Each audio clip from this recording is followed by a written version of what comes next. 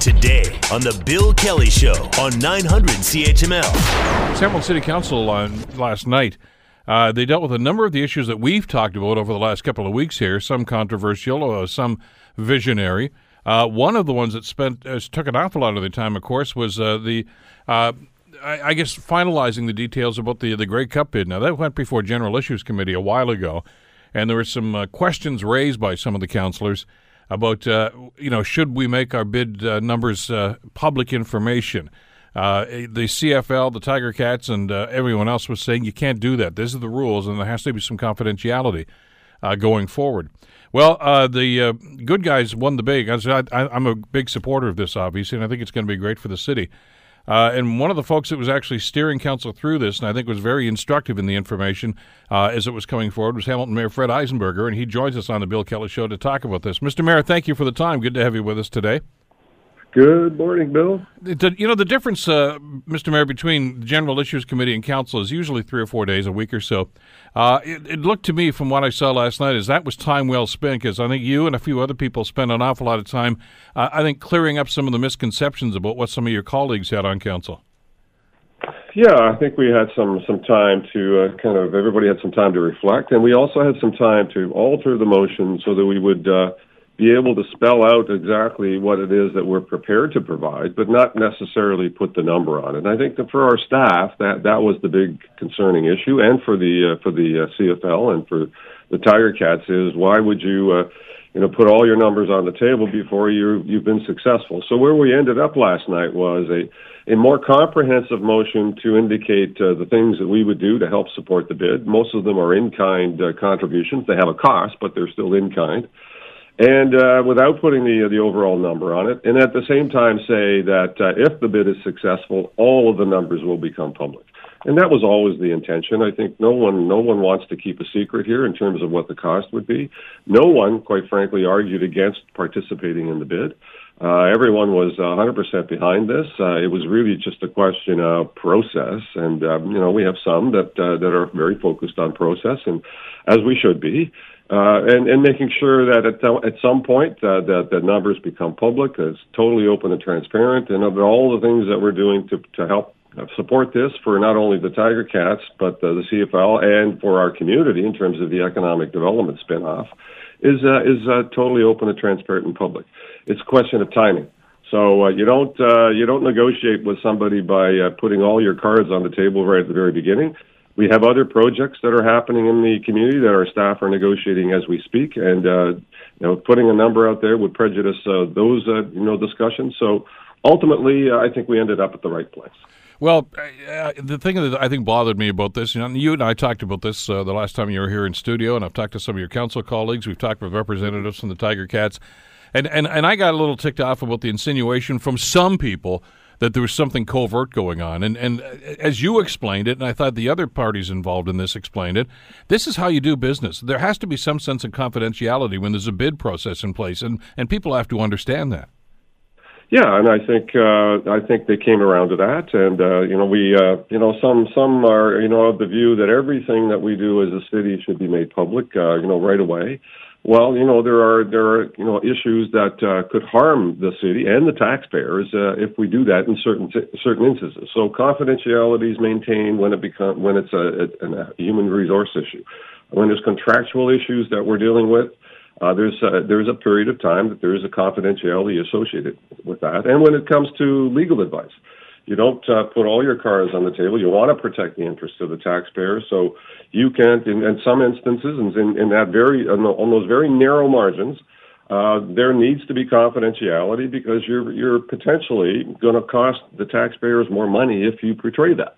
And so there's good reason for it. It's not because we want to keep secrets. It's because we want to protect costs. We want to protect the process. We want to be successful in the bid. So why would you compromise that? And at the same time, ultimately, all of this will be public information, and that's always the case. As you guys were going through this yesterday, I was reminded of an event that happened, and this was way back when I was on council. It was the first time that it looked like we were going to get the Canadian Open back at Hamilton Golf and Country Club. So that would have been, 2002, 2000, something like that. And we had an in-camera session with the Royal Canadian Golf Association, the RCGA, and their representatives were saying, okay, this is what we wanted, this is what we said, but this has to stay in this room because there are 3 other cities that are bidding for this, and if they see this, then they're going to alter their bids, and it's going to be very tricky. And I thought, okay, I can understand that. And I walked into the counselor's lounge to grab a cup of coffee as this was going on, and there's one of the other counselors on the phone to the media with spewing the numbers out. And we almost lost the bid. I mean, because it was published the next day, and all of a sudden, what hit the fan, and we had to rejig everything. And I thought, and you don't do that in the business world. And I'm glad that council seemed to come around and understand exactly what has to be done here. Yeah, not only do you not do that in the business world, you wouldn't do that on a personal basis either. You don't buy a house and right off the get-go tell them exactly what you're prepared to pay. You negotiate, and you don't make that a public issue. You don't broadcast that all over the place. You don't share that with everybody that you can find. You basically keep it between you and the buyer and the seller and the agent. And so, and if someone else knows that you're prepared to pay $500,000 and they know that you did that in the previous negotiations, well, guess what the number is going to be the next time you negotiate. So this is not just a council issue, not just a business issue. It's an everyday issue that people maintain confidentiality on their personal matters, on the things that they negotiate, on the finances that they're involved in. That becomes I think an issue of protecting their interests in whatever it is that they're participating in, and that's exactly the same for the city. Having people portray that either costs you the bid or costs you more money, one way or the other. And so we don't want either one of those things to happen. We want to be efficient with the tax dollars that we have. We don't want to spend unnecessarily that we don't have to because we portrayed some sort of a bid process. And at the same time, we want to make sure that the bids that we are participating in or contracts that we're negotiating, we're getting the best price for the city of Hamilton. That's sensible, logical thing to do, and it happens in everyday life. And I was glad to see that a number of councillors who actually had some reservations at the General Issues Committee with that new information seemed to come around and understand the complexity of this and what had to happen. And a few of them changed their votes. And you got to give them credit for being open-minded about that and listening to the information that was available to them. But there's another side to this, too, and you brought it up in your comments last night, Mr. Mayor.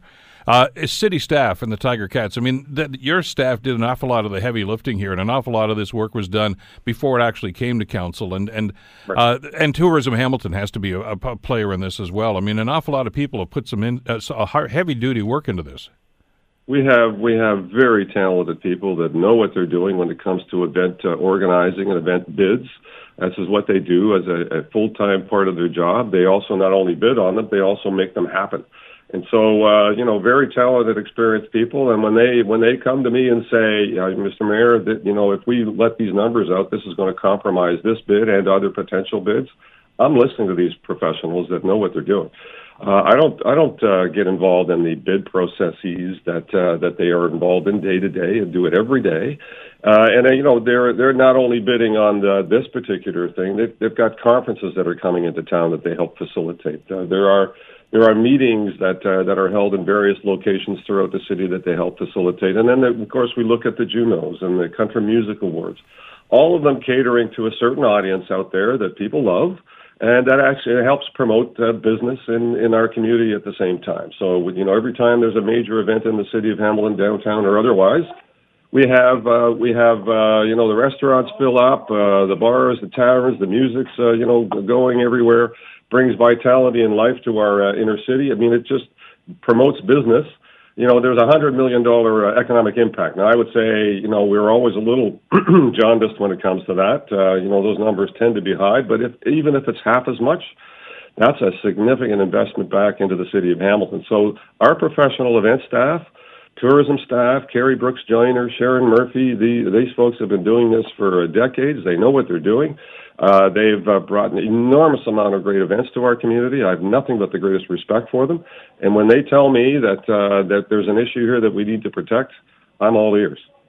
Well, and to that point, I was talking about the Canadian Golf the Open, and of course, just previous to that, of course, with the World Cycling Championships, and we were relatively new, back in those days, and it was a matter of, okay, we're not really good at this yet, but you've got some people with a track record now, and you just mentioned a number of the world-class events and national events that have come to Hamilton right now, and I'm not suggesting they've got a pattern and they just follow it, because every event is different and takes a different skill set to be able to do this, but you've got some top-notch pros in the city now. Top-notch pros, it's always the quality of the people you have and the relationships that they build. So over the years, they've built great relationships with all of these organizations, and they keep coming back now because they know that when they land here in Hamilton, it's a smooth ride. People know what they're doing. They have a roadmap that it's already mapped out. They give them the assistance they require in terms of developing and engineering the venues that are happening. And when you have a Juno Award, it's not just a one-evening event that happens, in one night at the arena. It's a week-long event with a whole array of venues happening throughout the entire city, from one side of the city to another, and many locations downtown and along the waterfront, and all of that is facilitated and organized through the good work of our great staff. So you're right. I think we have top-notch people that have developed a talent and a reputation for being a solid, well-oiled team that can help facilitate these events happening in Hamilton in a very positive and effective way. And that's why we're getting this kind of attention. The Grey Cup has not been here for a while.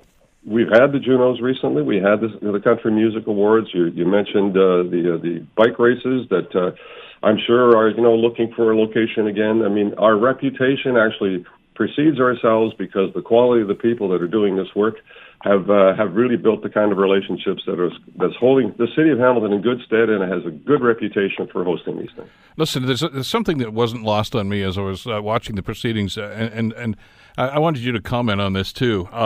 And listen, the Tiger Cats and the city were involved in a rather acrimonious discussion, shall we say. And in hindsight, I look at this and say I think both parties, both the city and the Tiger Cats, were victims of some incompetence by higher levels of government and the people they hired, but you got thrown together.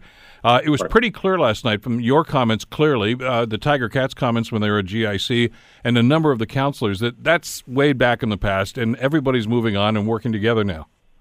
Absolutely. And you know what, I more than anyone, felt the impact of that, I think, through an election and through a stadium issue. My therapy is over, I have to tell you. I'm done with that.